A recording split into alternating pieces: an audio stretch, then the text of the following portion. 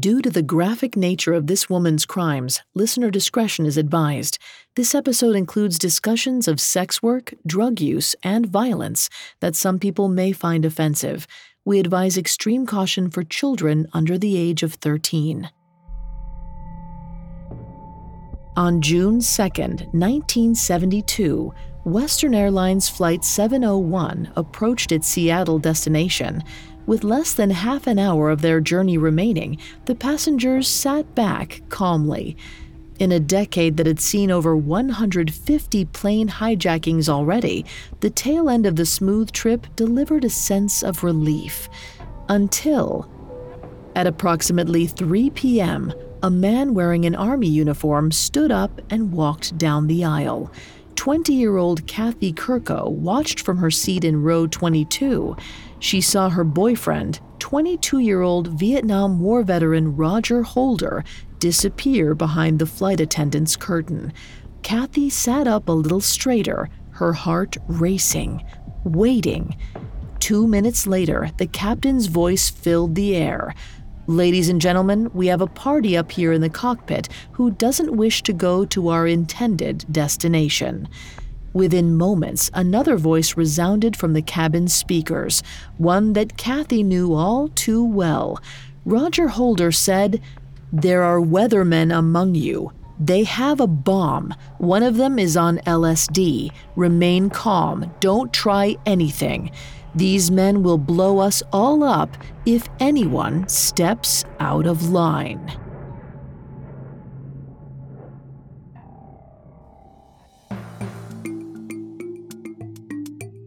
Picture a murderer, a gangster, a thief. Did you picture a woman? We didn't think so. Society associates men with dangerous crimes. But what happens when the perpetrator is female? Every Wednesday, we examine the psychology, motivations, and atrocities of female criminals. Hi, I'm Vanessa Richardson, and you're listening to Female Criminals, a Parcast original. You can find episodes of Female Criminals and all other Parcast originals for free on Spotify or wherever you listen to podcasts. To stream Female Criminals for free on Spotify, just open the app and type Female Criminals in the search bar. This is our first episode on Cathy Kerkow, also known as the Hippie hijacker. This week, we'll cover Cathy's rebellious childhood and her early history of petty crime. Then we'll explore the events that led up to her historic hijacking.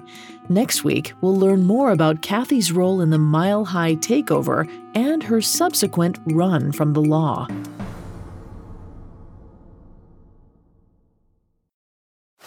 Now on Netflix, inspired by the unbelievable true story of a fake hitman, comes the new movie, Hitman, from Academy Award nominee Richard Linklater. At 96% certified fresh on Rotten Tomatoes, critics are calling Hitman a smart, sexy crime thriller with surprises at every turn. Starring Glenn Powell and Adria Arjona, Hitman. Now playing on Netflix and in select theaters. Rated R. Ryan Reynolds here from Mint Mobile. With the price of just about everything going up during inflation, we thought we'd bring our prices down. So to help us, we brought in a reverse auctioneer, which is apparently a thing. Mint Mobile Unlimited Premium Wireless. How to get 30, 30, bit to get 30, bit to get 20, 20, 20, bit to get 20, 20, bit to get 15, 15, 15, 15, just $15 a month? Sold! Give it a try at mintmobile.com/switch. $45 up front for 3 months plus taxes and fees. Promo rate for new customers for limited time. Unlimited more than 40 gigabytes per month. Slows full terms at mintmobile.com. Welcome back to Collector's Closet, presented by the Ohio Lottery. Let's discuss my newest prize possession, this new $10 scratch-off, the $500,000 Platinum Jackpot. The best method I've found so far to help it hold its value is to vacuum seal it. This thing cannot get scratched. What's that? Sorry, my producer's telling me the only way it could be worth up to $500,000 is if I do scratch it? Okay, well, in that case, definitely don't overprotect your $500,000 Platinum Jackpot scratch-offs. Play them. Lottery players are subject to Ohio laws and commission regulations. Play responsibly. On October 6, 1951, amid the lush forests and clear lakes of Coos Bay, Oregon, Bruce and Patricia Kerkow brought their first child into the world. They named her Catherine Marie Kerkow, Cathy to her family and friends. By 1957, 6-year-old Cathy had 3 younger brothers and 2 unhappy parents. She was too young to understand her mom and dad's problems, but old enough to notice that her father was particularly detached. Though Bruce worked as a truck driver to support his family, he dreamed of a life as a musician.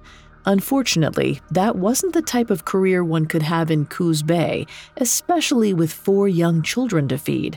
But while Cathy's father felt trapped and frustrated, he loved his kids, so he tried his best to stick around for them. One day during the summer of 1959, Bruce and Patricia took their children out for a picnic. 8-year-old Cathy, an adventurous type, slipped off with one of her brothers to catch salamanders. As they caught critters in jars, 2 black boys approached her and her brother. Although she didn't know Roger and Sylvanus Jr. by name, Cathy recognized them. The Holder family had been the talk of the town after a racially charged attack on one of the youngest sons. As Sylvanus Jr. watched the 2 unsupervised Kerkow kids, he saw an opportunity for retaliation. He wanted to beat them up like the other kids had done to his own brother, but Roger wouldn't have it. Instead, 10-year-old Roger approached the girl with glasses and asked what she was doing with the tadpoles. Cathy corrected him. She was catching salamanders. Roger enjoyed the girl's spunk, but his brother pulled him away. He and Cathy waved goodbye, hoping to see each other again. Ultimately, however, the budding friendship was cut short when just 4 days later, the Holders suddenly moved to California. But Cathy wouldn't forget Roger Holder and their argument over amphibians. In the latter years of her childhood, Cathy watched her parents' relationship completely deteriorate. By the time she turned 10, her father's musical ambitions had finally gotten the better of him. He ran off to Seattle in hopes of making it in the big city. This forced Cathy's mother, Patricia, to take over as the family breadwinner. Meanwhile, Cathy had no choice but to keep the household running and look after her 3 younger siblings. Before we continue with Cathy's psychology, please note that I'm not a licensed psychiatrist or psychologist, but I have done a lot of research for the show. According to sociologist Monica Kirkpatrick Johnson, when kids are forced to take on serious responsibility, they view themselves as older than they are. This is called subjective age, and it can lead adolescents to believe their maturity levels exceed those of their peers. As Cathy's mom took on a full-time secretarial job, Cathy made sure her younger brothers were fed, clothed, and always ready to go to school on time. In many ways, she became the second parent in the home. If a child chooses to take on additional burdens, they will likely manifest into positive characteristics down the line. But negative effects may emerge when a child is forced into roles that demand them to perform as though they're older than they are. Cathy may have appeared wise beyond her years, but really she was merely mimicking adult behaviors. This type of pseudo-maturity may increase the likelihood of problems like substance abuse and increased sexual activity in adolescence.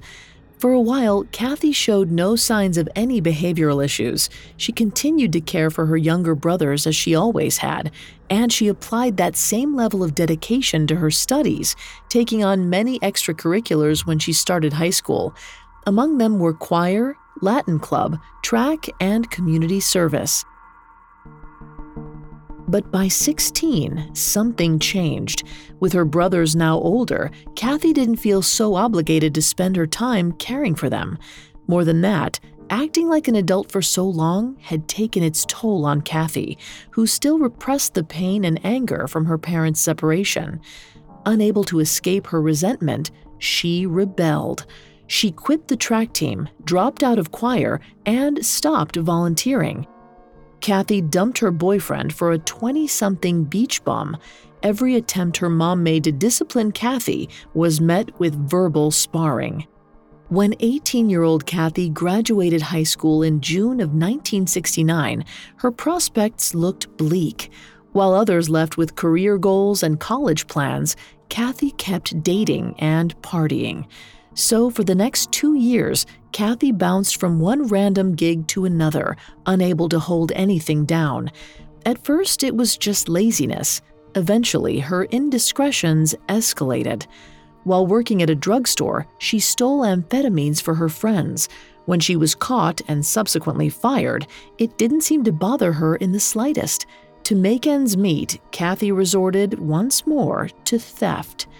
It helped that she wasn't anxious under pressure. Whether it was the latest lip gloss or new stockings that she stole, Cathy made sure to smile and nod at the shopkeepers when she walked out the door, just for the thrill of it. But years of walking aimlessly through life eventually caught up to Cathy. She lacked a sense of purpose.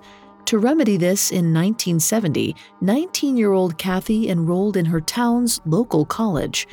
One day, while strolling through campus, she caught wind of a Black Panther rally taking place up north in Eugene, Oregon. She felt drawn to the socialist group's bold dedication to demanding societal protections for Black people. So Cathy drove 2 hours and stood in the crowd as the gathering's leaders gave impassioned speeches about society's systemic problems. Up until this point of Cathy's life, she'd never involved herself much with politics. She still lacked a sense of identity and didn't know where she stood on a range of matters. However, noting their all-black leather aesthetic, Cathy thought their cause might just be one she could care about. The Black Panthers seemed cool to her, and the fact that both her parents and pretty much everyone she knew in Coos Bay would decidedly disapprove made joining the group all the more enticing. After all, Cathy made every effort to define herself in opposition to her upbringing. She didn't know what exactly she was meant to do. She just hoped whatever it was would set her apart from her parents. After leaving the event that day, Cathy declared herself a member of the Black Panther Party. Even though she never did anything to justify that title, she just decided she was one of them. In the months that followed, she clung to the identity of activism. As far as she was concerned, pretending like she had a purpose was better than having no purpose at all. Despite her newly adopted persona, Cathy continued floundering, unsure what to do with her life, until she received a fortuitous call in the summer of 1971. It was Beth Newhouse, a friend from high school. They hadn't talked in years, but Beth explained that her roommate had suddenly ditched her. Now she needed to find someone to take the extra bedroom in her San Diego apartment.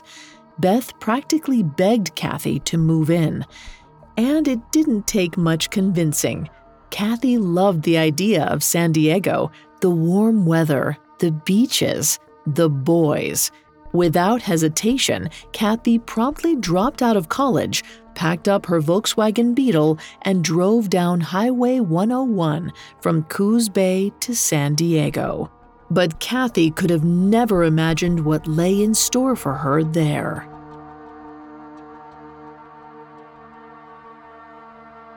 Up next, Cathy crosses paths with a stranger from her past. Hi listeners, there's a new Spotify original from Parcast you do not want to miss. It's called Very Presidential with Ashley Flowers, and it uncovers the most damning details surrounding history's most high-profile leaders. Every Tuesday through the 2020 election, host Ashley Flowers shines a light on the darker side of the American presidency. From torrid love affairs and contemptible corruption to shocking cover-ups and even murder, she'll expose the personal and professional controversies you may never knew existed.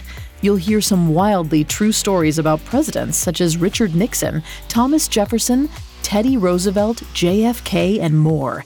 Very Presidential highlights the exploits you never learned in history class, but probably should have. Family drama, personal vices, dirty secrets. These presidents may have run, but they most certainly can't hide. Follow the fantastic new series, Very Presidential with Ashley Flowers, free on Spotify or wherever you get your podcasts. This episode is brought to you by Rakuten. Are you ready to shop?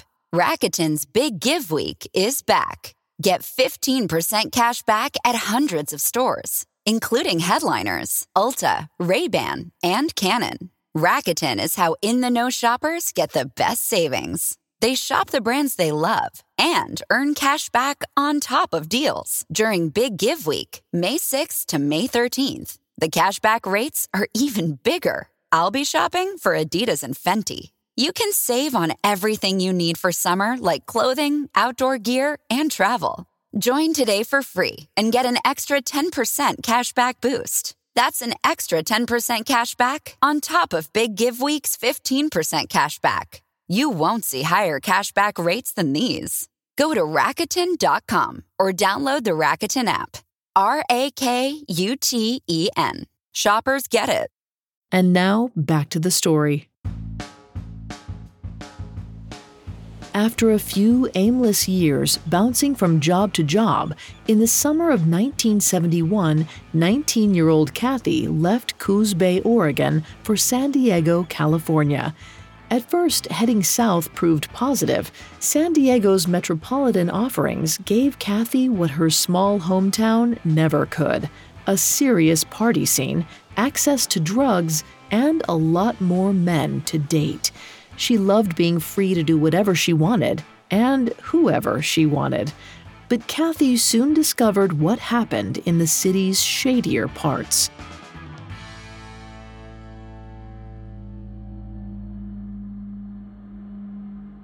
In the summer of 1971, 19-year-old Cathy stumbled upon a job opening at the International Massage Parlor. Though she didn't have any experience as a masseuse, she got the job on the spot. On day one, Cathy eagerly tended to her first client. The massage seemed to be going well until the very end, when the man turned onto his back. Suddenly, Cathy understood why her boss didn't care about her lack of experience. There, lying naked on the table, the customer seemed to be waiting for a happy ending. Cathy was shocked and offended, but she also needed a job. After considering her options, she made a quick decision. In one fell swoop, she obliged the request. And she did it again and again with all the clients who came to the massage parlor looking for sexual favors. It wasn't that she enjoyed sex work. In fact, Cathy said she always tried to zone out until the deed was done. But the added cash was something Cathy needed to survive. Even with the extra tips, Cathy didn't make enough to cover rent, drugs, and still have spending money left over. Both Cathy and her roommate Beth fantasized of more disposable income. They just didn't know how to get it. Then, one day while smoking weed in their apartment, they came up with an idea. Maybe their dealer would let them in on his business. Cathy had already reconciled illegal activities as part of her daily life when she started providing sexual favors at the massage parlor. Yet another illicit side hustle was hardly a concern. If anything, the fact that it was against the law made it all the more exciting. So Cathy and Beth convinced their dealer to hire them as sellers. For Beth, it was easy cash and extra pot to smoke. But for Cathy, it was more than that. It was a gamble against the law. According to Dr. Gail R. Bick, people who demonstrate a greater willingness to take risks are also often those who possess an innate desire for intense sensations. At her core, Cathy was looking to feel something. When individuals chase after high-sensation activities, they tend to ignore the potential dangers they may encounter. Much like an addict, Cathy didn't think through the consequences of her actions. She just kept pushing the envelope further, hoping to find the elusive high of getting away with something illegal. The next 5 months of Cathy's life in San Diego were consumed by salacious massages, marijuana sales, and raunchy parties. But while selling drugs initially supplied Cathy with the sense of risk she craved, the thrill eventually wore off. Just as it had at the massage parlor, she yearned for something more to sate her fetish for defiance. Then, in January 1972, a new prospect arrived at her door. One day, 20-year-old Cathy was alone in her apartment taking a shower. Suddenly, she heard a loud knock at her front door. She stepped out from the water, dried herself off, and padded down the hallway. Wearing nothing more than a bathrobe, she opened the front door to reveal a tall, black man with a military haircut. He looked oddly familiar to her. Before Cathy could question who he was, the man asked if Beth was home. She wasn't, so the man turned on his heel and left without another word. When he came knocking a second time, Beth was home, but she didn't want to see him. Apparently, he'd given her a fake name before. Turned off by his sketchy identity switch, Beth politely tried to send him away. But Cathy wouldn't let him go so easily. She invited him in to smoke some marijuana. As the three passed the joint around, Beth glared at Cathy. She couldn't believe she had brought this man into their home. But Cathy ignored her. She knew she recognized the stranger from somewhere. Soon enough, they put it together. Cathy's newfound friend was none other than Roger Holder, the young black boy who Cathy had met while playing with salamanders 12 years earlier. The two smiled at each other, feeling as though the fates had aligned to bring them back together. After that, Roger came around the apartment frequently. He was always there, and it didn't take long before he and Cathy started dating. But shortly after they became an item, Roger's skeletons emerged. For one thing, he had 2 daughters by another woman. For another, he had deserted the army 2 years earlier. Despite 3 tours in Vietnam, the military served him with an undesirable discharge. This left Roger even more bitter about his time overseas. Roger's resentment of his past didn't prevent Cathy from romanticizing it. To her, Roger was a man who had seen the horrors of war. He was tough, and she co-opted that grit. One night, while out walking, Cathy and Roger were badgered by a group of white men. Roger threatened to fight them as Cathy dug in her purse and pulled out a switchblade. Cathy seemed to feel emboldened by the threat of violence. It afforded her a moment of intense sensation, just like she'd been yearning to find. The racist men backed off before Cathy could wield her knife, but she still showed it off to Roger. She knew that he thought of her as a naive girl from Coos Bay, but she wanted to assure him that she could keep up with the dangers he faced in his day-to-day life. More than that, she seemed to want the danger. After less than 3 months together, Cathy was head over heels for Roger. He returned those feelings, but it made him possessive of her. When he learned Cathy performed sexual favors for customers at the massage parlor, he grew irate and demanded she quit. Cathy wanted to keep Roger happy, so she left the job, even though she had no idea how she would earn money. While Cathy's relationship with Roger grew more intense, her friendship with Beth soured. Beth hadn't liked Roger to begin with, and now that Cathy was dating him, she wasn't so sure she liked Cathy either. By April 1972, Beth told Cathy she was moving out. Unable to pay for the 2-bedroom apartment, Cathy and Roger looked for a new place they could afford. But this wasn't easy. Cathy had a shoddy job history, and Roger's army discharge didn't exactly make them good tenant material. But Cathy was determined, and lo and behold, by the middle of May, she found the perfect space. To make sure they were approved by the landlord, Cathy lied about her job. She said she was a respectable receptionist for a mobile home company. She never mentioned that Roger would be living with her too. Her deception worked. She got the apartment without a clue as to how she and Roger would pay rent. But Roger promised her that their financial problems would soon be solved. The next weekend, Roger took Cathy out to a fancy dinner at Anthony's Fish Grotto. The couple took a seat along the floor-to-ceiling windows overlooking the San Diego Bay, and Cathy felt simultaneously worried and curious. She didn't understand why Roger would dare bring her someplace so fancy. Roger, however, had insisted, so Cathy got the feeling she might be in for some big news. Roger waited until their server brought them their seafood cocktails. Once all waiters were out of earshot, he reached across the table and took Cathy's hand. He spoke vulnerably, admitting that since Cathy had re-entered his life, he felt they were destined to do something significant together. And now, he said, he knew exactly what it was. Roger believed it was their duty to expose the problems of the Vietnam War. Frustrated by the senseless deaths of soldiers, Roger wanted to demand change, but he also felt there was only one way to get people with power to listen.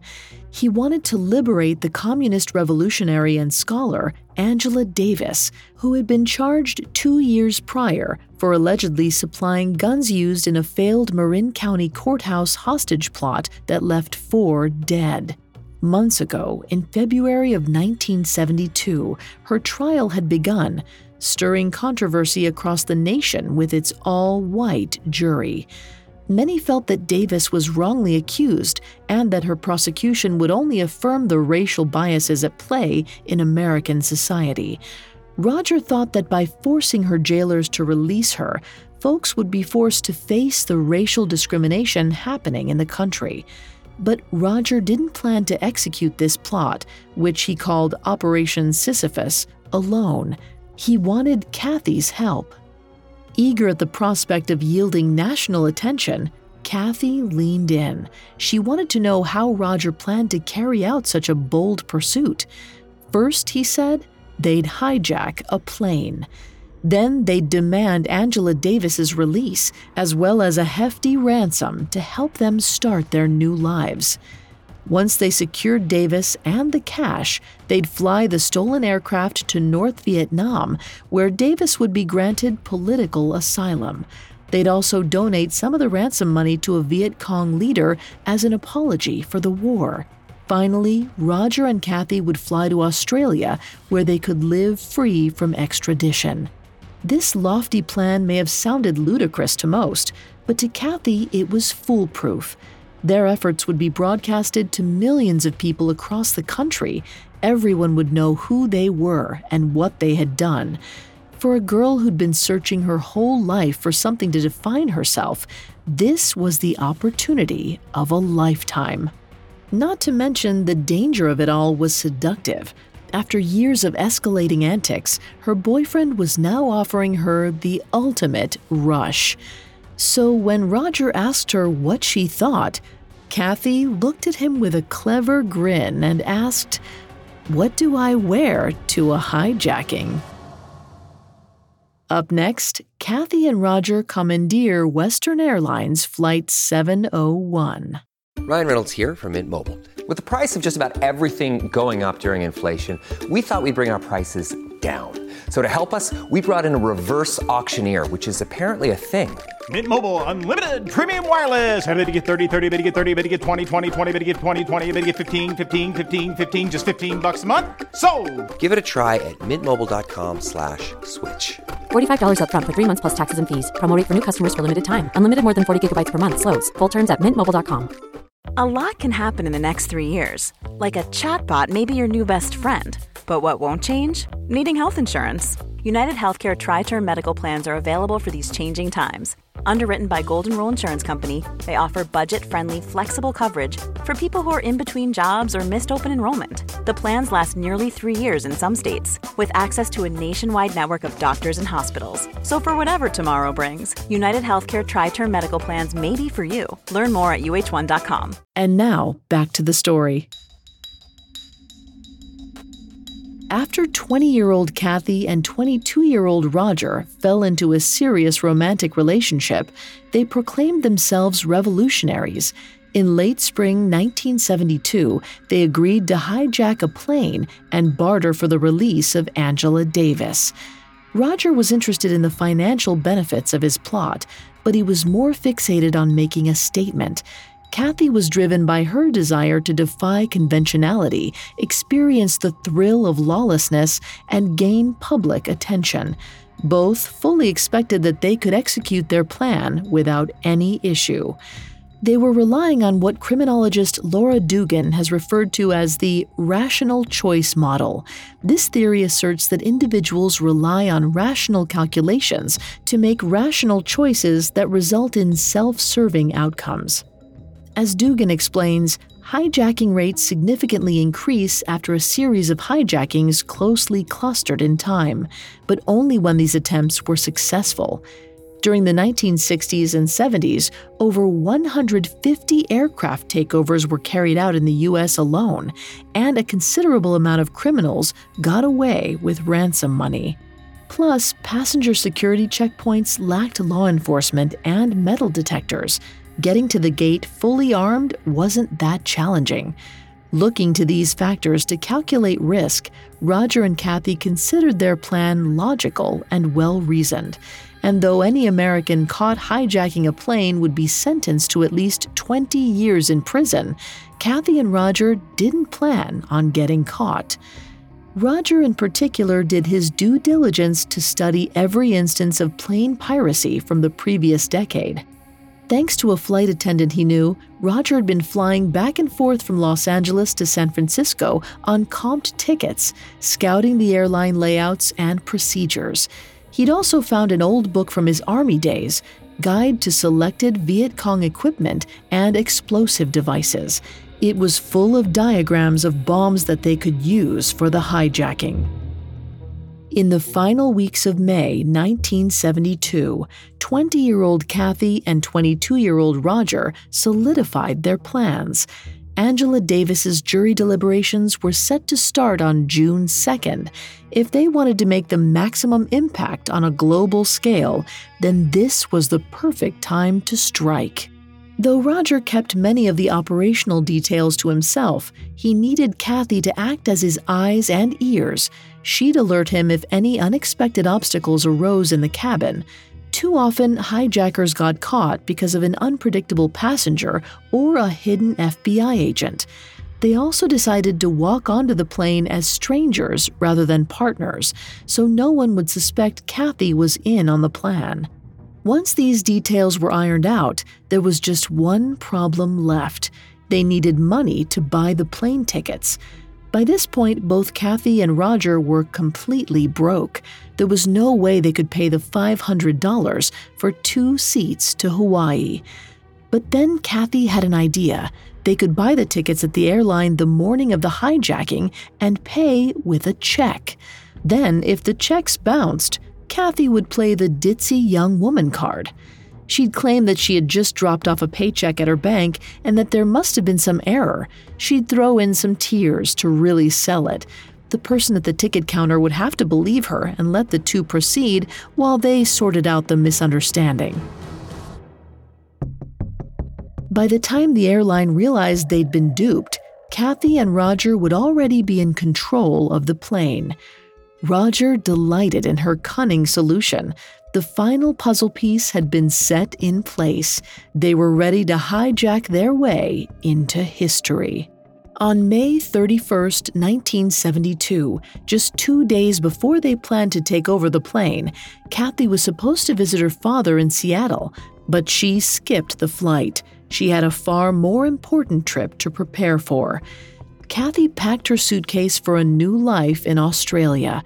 Roger, on the other hand, only packed 2 carry-ons, one to hold the hard copies of his demands, and one for the bomb. On the morning of June 2nd, 1972, Cathy pulled on purple pants, a pink blouse, and a retro homemade belt. Meanwhile, Roger dressed in his army uniform, just for the irony of it all. Despite their plans for the day, Cathy felt lighter than ever. She waltzed to the door of their apartment, giddy, and lightly kissed Roger. He took issue with her breezy demeanor. He worried that Cathy might not be taking their plan seriously enough. But there wasn't much he could do. He needed her, and there was no way Cathy would let him execute the plan on his own. The duo arrived at LAX just after 9 a.m. Cathy went straight to the ticket counter and purchased 2 flights to Hawaii, paying with a check. Without issue, the airline representative handed over the tickets. Cathy nearly skipped away, pleased that her plan had worked. Then she and Roger walked to their gate and prepared to board. However, while waiting, they were approached by a concerned United employee. He told them they would have to return their tickets. The airline had called the bank. It turned out Cathy's bank account was overdrawn and they couldn't accept her payment. Panicked, Cathy tried to spin her tale about having just deposited a paycheck, but the man didn't buy it. Rather than make a scene, Cathy and Roger begrudgingly handed the tickets over, but the two weren't ready to give up just yet. They retreated to an airport bar where they ordered Bloody Marys and discussed their options. They knew whatever they did, they had to do it now. Angela Davis's jury would start to deliberate later that day. If they waited, it might be too late to help her. For a moment, they considered turning back. Their situation seemed unfixable. They wouldn't be able to trick a second airline into giving them flight vouchers without arousing suspicion. But then, Cathy had another idea. She still had her unused ticket to Seattle. She quickly ran back to the counter, this time inquiring with Western Airlines. She asked if she could exchange the unused round-trip flight to Seattle her father had bought her for 2 one-way tickets there. The attendant said that would be fine. Then she booked Cathy and Roger onto the 12:50 flight, leaving in just over an hour. Elated that they'd salvaged their plan after all, Cathy and Roger got another drink to celebrate. They'd have to improvise a bit, but nothing could stop them now. After downing their drinks, the two rose and parted ways, pretending to be strangers like they'd agreed. Around 12:20 p.m., they boarded the plane to Seattle and snagged 2 aisle seats for easy access. Roger sat down in 18D, and Cathy sat down 4 rows behind him in 22D. Before takeoff, Cathy maintained the same air of lightness she'd displayed earlier that morning. Buzzing on her recent cocktail, she grinned, unable to stifle the thrill of the high-risk mission that was about to unfold. As the flight took off, 20-year-old Cathy sparked a conversation with the passenger next to her, a middle-aged housewife from LA. She fed the woman elaborate lies about who she really was, and later in the flight even played gin rummy with the man across the aisle from her. For anyone who may have observed her, she would have seemed like a perfectly nice girl traveling alone. But Cathy's accomplice was about to make his first move. When the plane passed Washington's Mount Rainier National Park, the pilot announced they'd be landing in 25 minutes. Cathy glanced up towards Roger. As planned, Roger stood and made his way to the galley, where the flight attendants were hidden away. She could only imagine what was going on behind the curtains, but she had a pretty good idea. Cathy tried to act as normal as possible, but her ear tilted up ever so slightly, waiting for the announcement to come. Finally, about 2 minutes after Roger had strode down the aisle, the captain spoke on the speakerphone. He informed the passengers that the plane had been hijacked. Cathy's heart raced in exhilaration. This would be the trip of her life.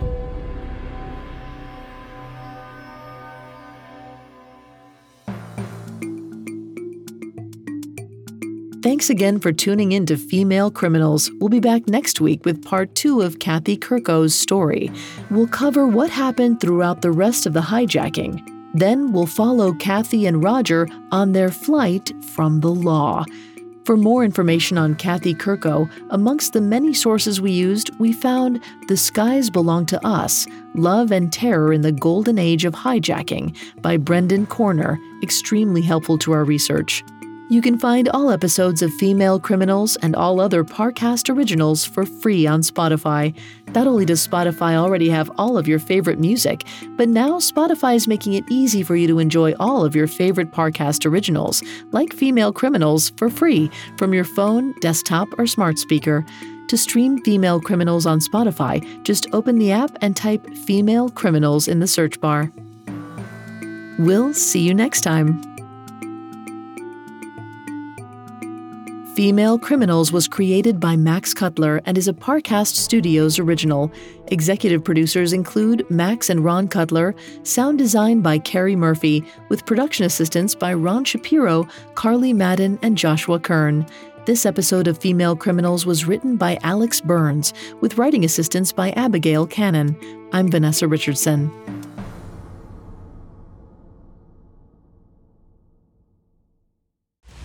It's the most powerful position in American politics, and arguably the world.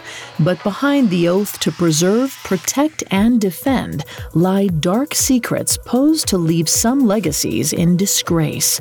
Don't forget to check out the new Spotify original from Parcast, Very Presidential with Ashley Flowers.